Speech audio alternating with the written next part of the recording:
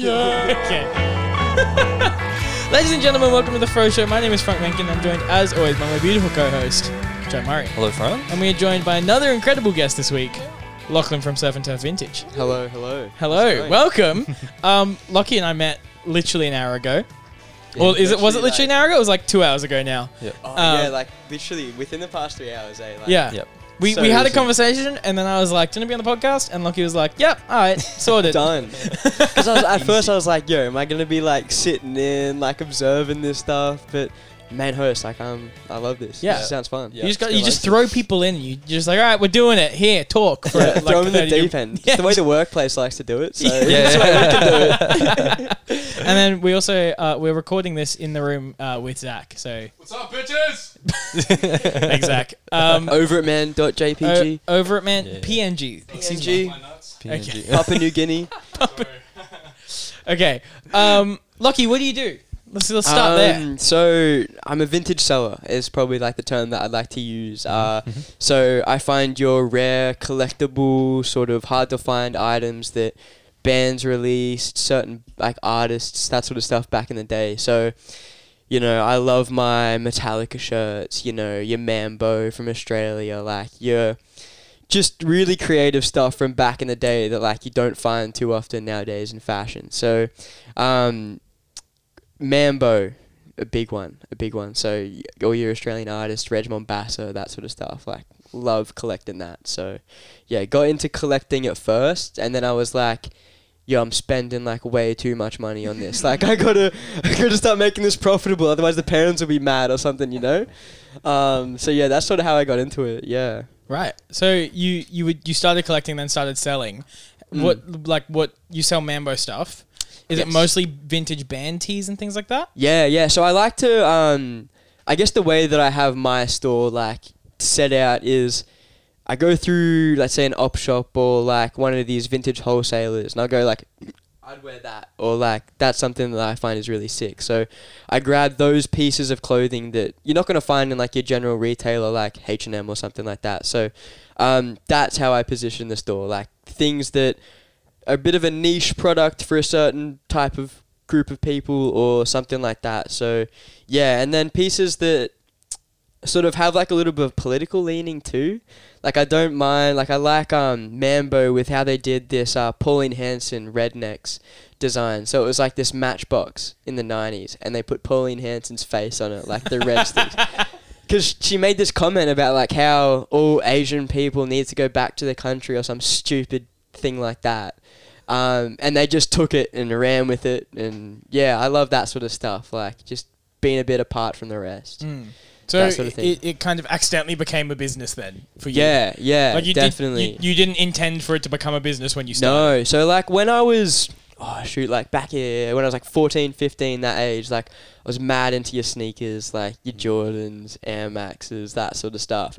And there was this one pair that came out in 2015 or 2016, and I'm probably going to have the sneakheads like murder me for getting that wrong. But the Sean Wotherspoon Air Max 1 97 mix, when that came out, it was like this corduroy Air Max 1 with a 97 upper and like had all these crazy colors on it. And I'd heard of this Sean guy before. I was like, you know, who's this bloke? But this shoe came out and I was like, that's insane. Like I got to get amongst that. And I followed his story. So he had this YouTube channel called Round 2 Vintage, which if no one's checked that out, like check that shit out. Like you need to get on it.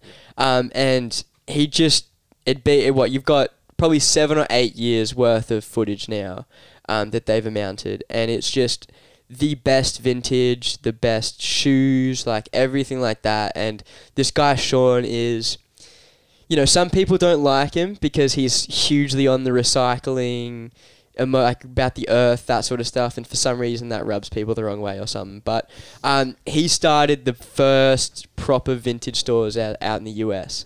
So out in Richmond or something like that, I think was the first store he had. And when he was selling stuff out there, you had your Grateful Dead t-shirts, your Metallica, AC/DC, like all these really cool tees that were sold from those shows back in the day. And he was collecting them, and he'd show people coming into the store, buying them, talking about them, bringing pieces in to sell to him. Like, it was really creating this community around, like, vintage. And seeing that was, like, a big grab, because with your hype stuff that I was originally first into, like, there wasn't much of a... There was a community, but it was more of a business mindset, right? Like, you get into it and you're talking to this person because they have some cool shoes and you could make some money off of their cool shoes. But I feel like in vintage, you've got a lot of people that are really into it because they don't see the money aspect. It's more of the collecting aspect of it. And you get that still within shoes, but it's a lot rarer, I sort of find. So I really like that draw to it. But yeah, so that was like the first, like Sean Wotherspoon was like the first image into like that vintage life that I sort of looked at and was like, damn, like that'd be sick. Like I really like that. But yeah, so since then, like he's done collaborations with Porsche and like all these crazy designers and all this sort of stuff. So he really is like a aspirational sort of figure for that industry, I sort of find. Yeah. So do you design your own stuff now as well? I do, but like I don't let anyone see it. Okay. Okay. I'm not big into graphics. I feel like I can't do enough for a graphic to be really sick. I really like the cuts of clothes, like the way something fits, the way something looks on a body.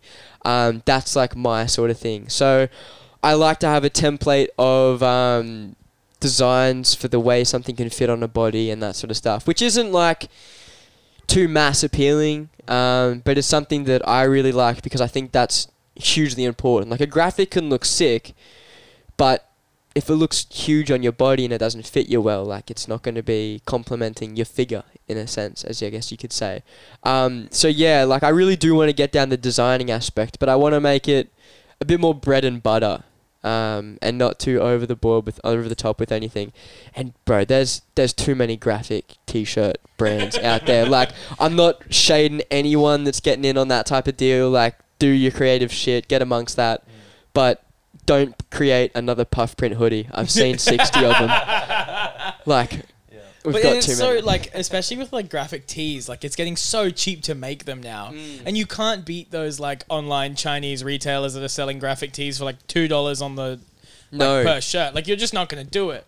Hugely, yeah. So, production within Australia would be a huge thing for me for a brand if I was to start something up, apart from the vintage. So a brand that I really, really like at the moment from Australia, from Melbourne, is called Milk Bar. All of his stuff is made within Melbourne using Australian fabrics, Australian labour, all that sort of stuff. And same as Mudama.co. Those are two brands from Melbourne that are really doing bits at the moment. So they are pieces that, you know, you're not going to get 20 pieces a drop. You're going to get 5. But they're going to be 5 pieces that you look at and you go, holy shit, they've put a lot of thought and effort into something like this. So yeah, like you're never going to be able to compete with like a $2 shirt or even 25-cent shirt from AliExpress.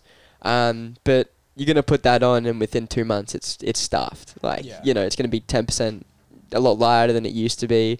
You're going to get pilling on the fabrics and that sort of stuff. So another part of the vintage that I really, really like is just the craftsmanship behind the products way back when. So it's more like the longevity of it. Yeah. Like, I mean, I've had a t-shirt that I bought from Nike, let's say like 5 years ago, and it's just done. Like, there's holes in it. It's fraying. It's like thin as. It's just had its use in 5 years. And that's not what clothes used to be. Like, you look at Levi's, Carhartt, Dickies, those brands from the 1800s. Like, that they started in the late 1800s.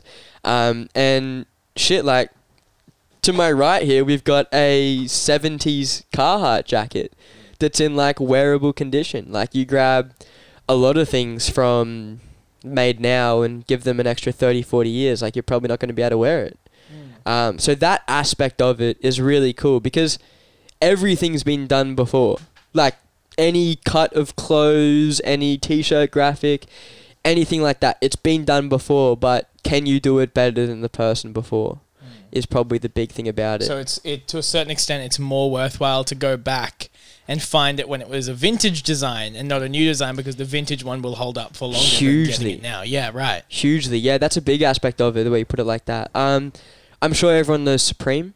Yeah. You know, Palace, that sort of brand. So Bape, whatever, I don't know. Yeah, exactly. Like back in the lines in 2016 where you had like Emily Aubrey or whatever her name was going like, look at this Supreme crowbar. Yeah. Bro, that was the shit back in the day.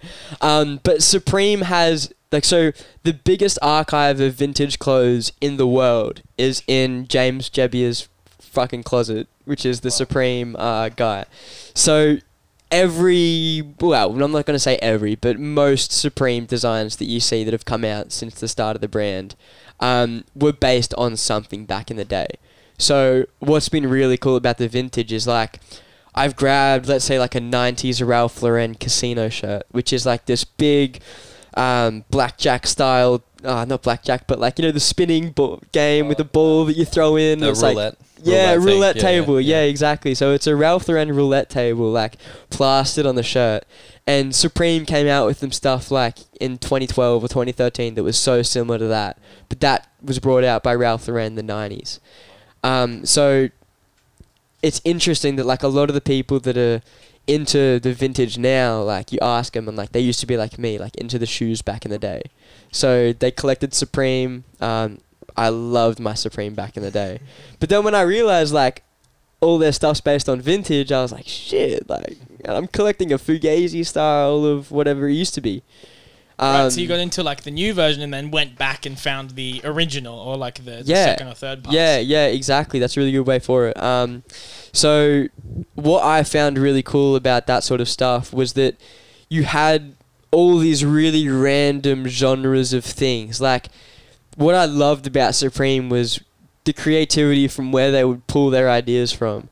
So they would grab something from an Aerosmith tour from the 80s, and it would be like one promotional poster, and they would run with that shit, make a whole clothing line about it, and I don't know, it really, like, it would bring attention back to that artist that made it originally back in the day, if you wanted to put the time and effort to see that. But it also created this sort of world where a lot of younger people were getting into older designs. So me, born 2001, fucking 9/11, I was literally born like day before 9/11. Like, I don't have that 90s culture built into me or anything like that. But through liking a brand like Supreme, as soon as I got into vintage, I was clicking with all these 90s pieces, and I was like, this is my era. I wasn't born then. Why is that happening? But brands like Supreme really brought that back into the popular culture, which I thought was really, really cool from them. Before we started, you were telling me, like, about all this stock that you just bought, and you said that you just bought like $3,000 worth of stock or something insane. Yeah, What? yeah. So Yeah. this week has actually been the biggest buying week for me in terms of, like, general stock for the store. So there's suppliers down in Melbourne. Yeah, so not going to shout them out. I'm going to keep my secret. my shit secret. Before Yeah, you nice. go into it, though, can you talk a little bit about the process of actually finding, like, not just vintage stuff, but good quality vintage stuff? Like, I know a lot of people are trying to find Carhartt, like classic Carhartt, just for work gear, because new Carhartt is, it's new Carhartt. Yeah, that's a really good point. I think a lot with my brand of surf and turf is, like, I really want to educate people as to where the pieces came from, like the story of good design, just goodness in a brand. Like, I feel like we've lost that. It's all profit driven. It's not as much driven by the market now. So with those old pieces and those really cool sort of items, a lot of that stuff comes from countries that we donate our clothes to. So there's this. Oh, okay. Yeah, so there's this really weird sort of opposition into vintage clothes. So let's say you go down to your local op shop and you go pick some clothes out from them. More than likely, those clothes came from someone local that donated to them. But most of the clothes that get donated within Australia don't actually stay within Australia. They all get sent over to Indonesia, Thailand, those two places, mainly those two places. And when they get sent over there, they then get sorted into huge bales that then get used for orphanages, all these sorts of things. But then they also get sold back to op shops as well. So there's certain places over in Thailand, there's huge markets where you can buy some of this really cool vintage for, like the normal price that you get it for. But that's where it all comes from. So what I have really, really, really loved about this was I was kind of torn when I first got into it. I was like, yo, I'm buying all this stuff from op shops that other people could be buying for clothes that are less fortunate. Like, is there a better way to supply my stock? Like, obviously I'm not going to be affecting the market too much, but I kind of want to just make my imprint as least amount as possible. Yeah, you don't want to be taking candy from a baby, Yeah, no, exactly. Like, that was the mindset of it. Like, I've got to be, with everything that I do, like, I've got to be sound in mind with when I do it. Otherwise, it just fucks with everything, Yeah. So when I was talking to these guys that were receiving these huge amounts of stock from Australia, they were having the issue of selling it on. So a lot of these guys had guys over in the US that, didn't have too much experience with them, because during the 2020 pandemic, like COVID, we've all heard too much about it, but that hugely increased every collectibles market you can think of, which then affected the vintage market because most of that stuff's collectible. So a lot of these guys over in these third world countries were like, I need to get amongst it. I need to get in this business. So that's what they did. Like, they'd go to these rag houses, is what we call them, and they'd go, hey, I want to get X amount of bales of clothes, which is usually like 45, 50 kilos as a bale, and I'll sort through it myself, sell off the pieces that are worth a lot, and then on-sell the other stuff that's not. Sort of like how people do the same thing for, what's the word? Like for technology. They have those big technology bins. Yeah, the Amazon piles of stuff. Yeah, that stuff. Yeah, it's really similar to that aspect. So a lot of these guys, like, they've learnt this stuff over the past few years because they weren't into it at first, but they've realised that it's this huge growing business. So I'm like, in these countries, like, to get $3,000 for a whole bunch of used clothes is unheard of. Like, unheard of, unless you have a vintage store in this country selling it. So I go to these guys and I say, like, look, I'm looking for X, Y, and Z. If you can provide X, Y, and Z, let me know your prices. Let me know how we can work this out. And then these guys, like, they're buying houses now for their families. Like, they are making insane amounts of money off of the stuff, and it's awesome. Like, it stopped that little part of me that was like, fuck, like, I'm taking this away from someone else that could be getting it in an op shop. And I'm going, these guys would normally get, like, let's say a few $100 for a bale, but I mean, I paid like $1,500 for a 45 kilo bale like yesterday. So they're getting a lot more than they would be if they were selling it to like all these other places. And it's also getting a second life, right? So like a lot of this Carhartt, Dickies, even your vintage tees, like they've all had this life with someone that they've loved. But now they can come over to Australia, even if they came from Australia or the US, and have this completely new life with someone else. And then, dude, they're not going to be buying some random shit from H&M. Like, they're not going to be buying something from Zara or some fucking random shit like that. Like, they're buying true vintage that will last them life. Like, this Carhartt jacket, like, if it's dated late 70s, early 80s. Like, that's at least 2 or 3 lifetimes already. And we could even give it another. Like, that's insane to me. That's like but that's what clothes should be. So I think that aspect of it has been really, really cool to see. And then if you get some stuff, like, let's say you had a really, really cool shirt. Like, you love this shirt. And then you got this big oil stain down the middle of it that you can't get out. Like, it's just staying in there. You could chop that tee up, give it to someone with a good skill, and they could make a bag out of it. So there's all these aspects of vintage that sort of like stop the waste of the world. Like, I'm not a big environmental dude. I'm not going to say that I'm here on my like green fucking pedal or whatever. But I think the less, the better. So yeah, I really love that aspect of it as well. Like, that is really cool for it. Right. So the way that you're kind of getting around those, I mean, I don't want to say exploitation aspect of it, but exploitation, I think, is still a good term to use. Like, exploitation happens everywhere in the world, and I think a lot of those really like harsh words we sort of sometimes stray away from. Yeah. But it's exploitation. Like, Yeah. that's the if it meets the definition, it's the definition. Yeah. Like, Well, then, yeah. So, like, that's essentially what it is. Yeah, you're totally right. It would be exploitation to just take it from them for cheap. But by paying $1,500 for a 45 kilo bale, you're essentially paying them to take over the work of actually sorting it. So it's kind of like do you know what's in them? Is it kind of like a loot crate? Yeah. So, you've got different categories of like vintage bales that you can get into. So, you've got your mystery boxes, in quotations, as some people like to call them. So you could order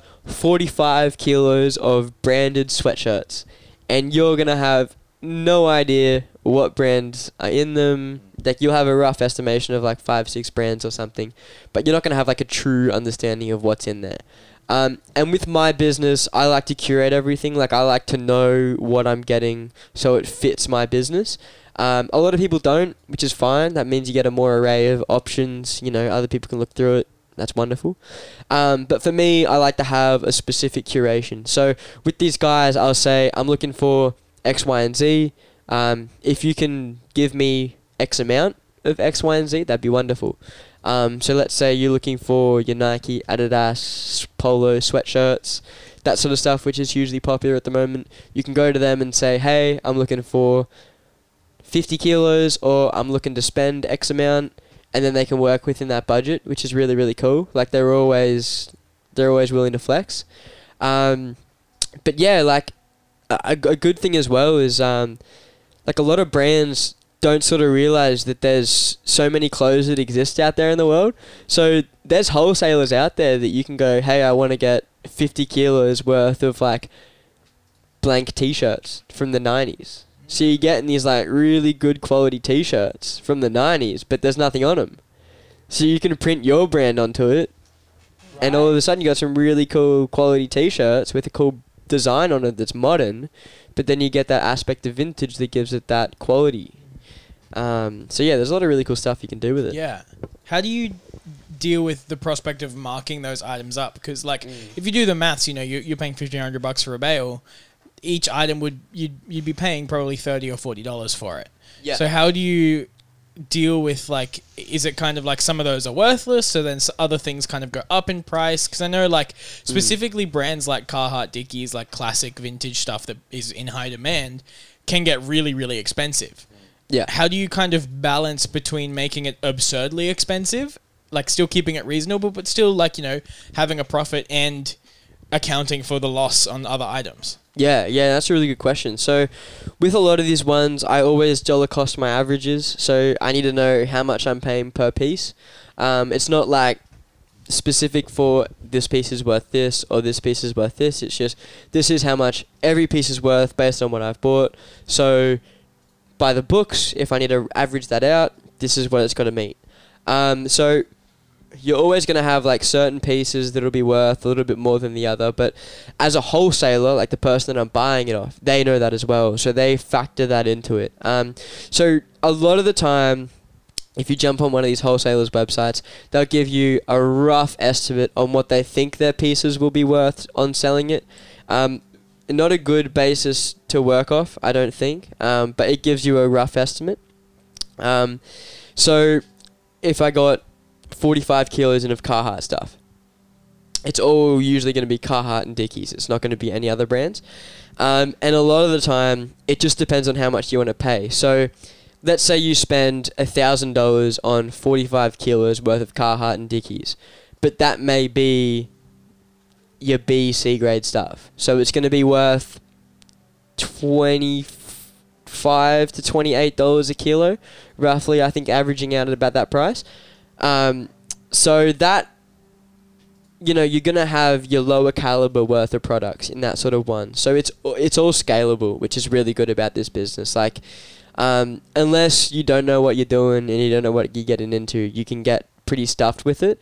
But yeah, like, the main thing is finding good suppliers. So my big thing is, here in Australia, we don't have a pre-existing vintage market necessarily. Like, we had Phantom Comics, which was the big printer from the 50s the 50s to the 80s.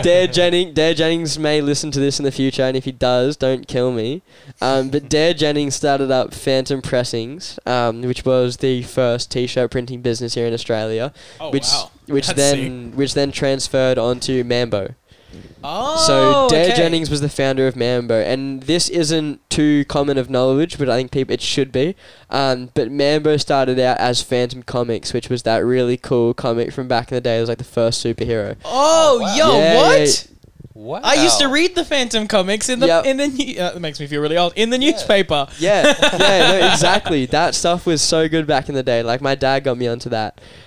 So Dare Jennings, he sort of came to this realization that there were all these artists within Australia that had so much talent and so much willingness to do something, but there wasn't this foundation for them to build something onto. So what Dare Jennings did was he created this space in which artists could come in and they could create these wild graphics or these wild designs or these craziness, and they could print it onto t-shirts and make some money off of it. So Mambo was the first company in the world to freelance artists for designs. So before that, it would be, you're my artists, I own you, you can only make shit for me. But Mambo were like, no, you're an artist, you can make whatever you want to make, and we will give you money for the stuff you make for us. And I think that's why they were so popular and why they were so big back in the day. Because They had such a variety of products. yeah, hugely. So, like, you could grab a Mambo piece from 1995 and it would look so different to another Mambo piece from 1995, but it's the same brand.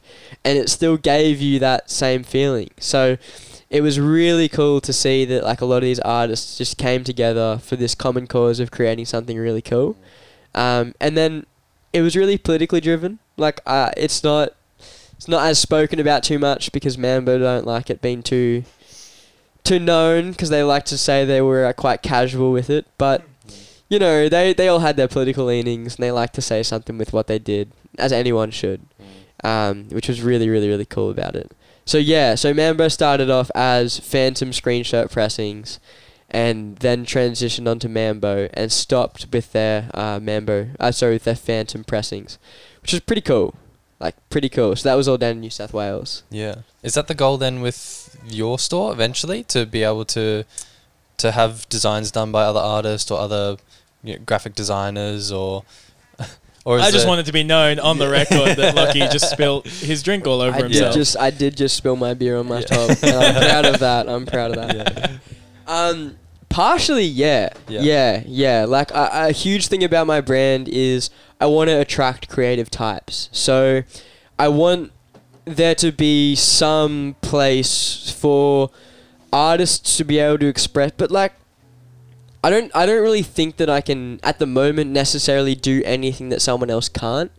Like, I don't think I can provide a service that anyone else can't, but I think what would be really cool is transitioning artists from your Chinese t-shirts to your vintage blanks. Like, I think that would be a really cool transition to see that I could maybe facilitate. So instead of, being like a branding house and people are, artists are coming in under me, it's more of me giving the artist the canvas for them to be able to put their idea on and on sale. Like, you're probably not even going to see the Surf and Turf name attached to that garment of clothing by any stretch of the imagination, but they probably got it from me at one point, and that would be a really, really cool thing. Being able to provide a place for artists to create their own canvas would be a really cool thing. Like, that's definitely an idea for the future. But vintage isn't like my end goal, but it's like a really good footing that I want to get into. So I see like a big market at the moment. It's a big passion that I've got, and I can see that a lot of people sort of really get gravitated towards this. Like, I think there's a lack of originality within brands at the moment. There's a lack of individuality with a lot of big corporate brands, and I think that's what really attracts people to the vintage game. Like, you can chuck on a vintage t-shirt and you're not catching anyone wear that. Like, you're the only one that's going to be wearing that because it's got a hole here, it's faded in this certain way, and that sort of stuff. So that's what I think is really cool about it, like that sort of aspect. Yeah. The individuality aspect of it. We're gonna slowly bring it to a close, but what you mentioned that you had markets coming up and shows and things like that. What have you got? coming up So you can go to. the Instagram is Surf and Turf Vintage, so not and but an N in the middle there.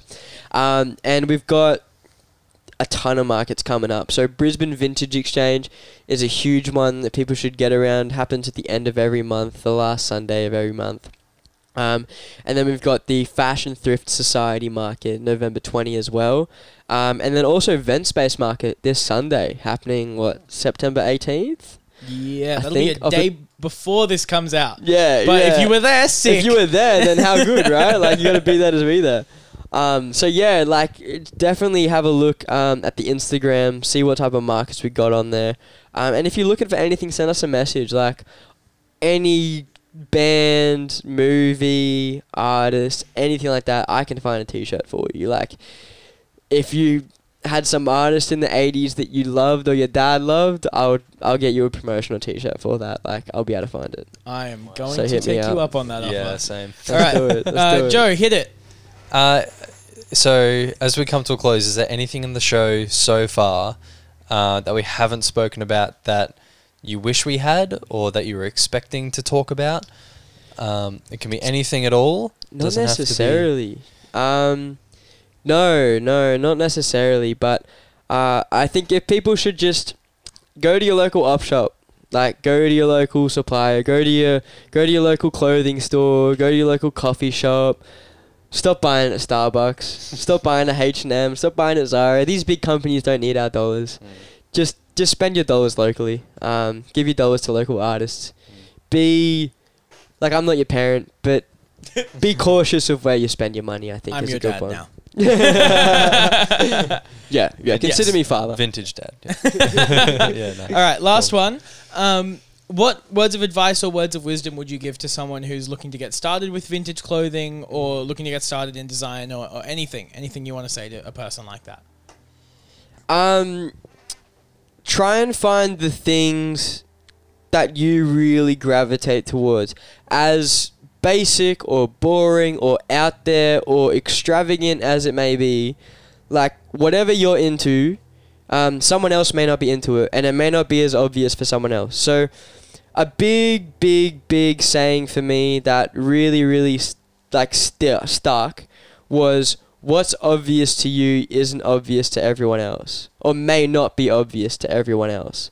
And I have that pop up on my phone every day, and it's not an ego thing, it's more of a creative thing. So if you take that and you run with it, and an ego is really important, but always make sure that your curiosity outweighs your ego.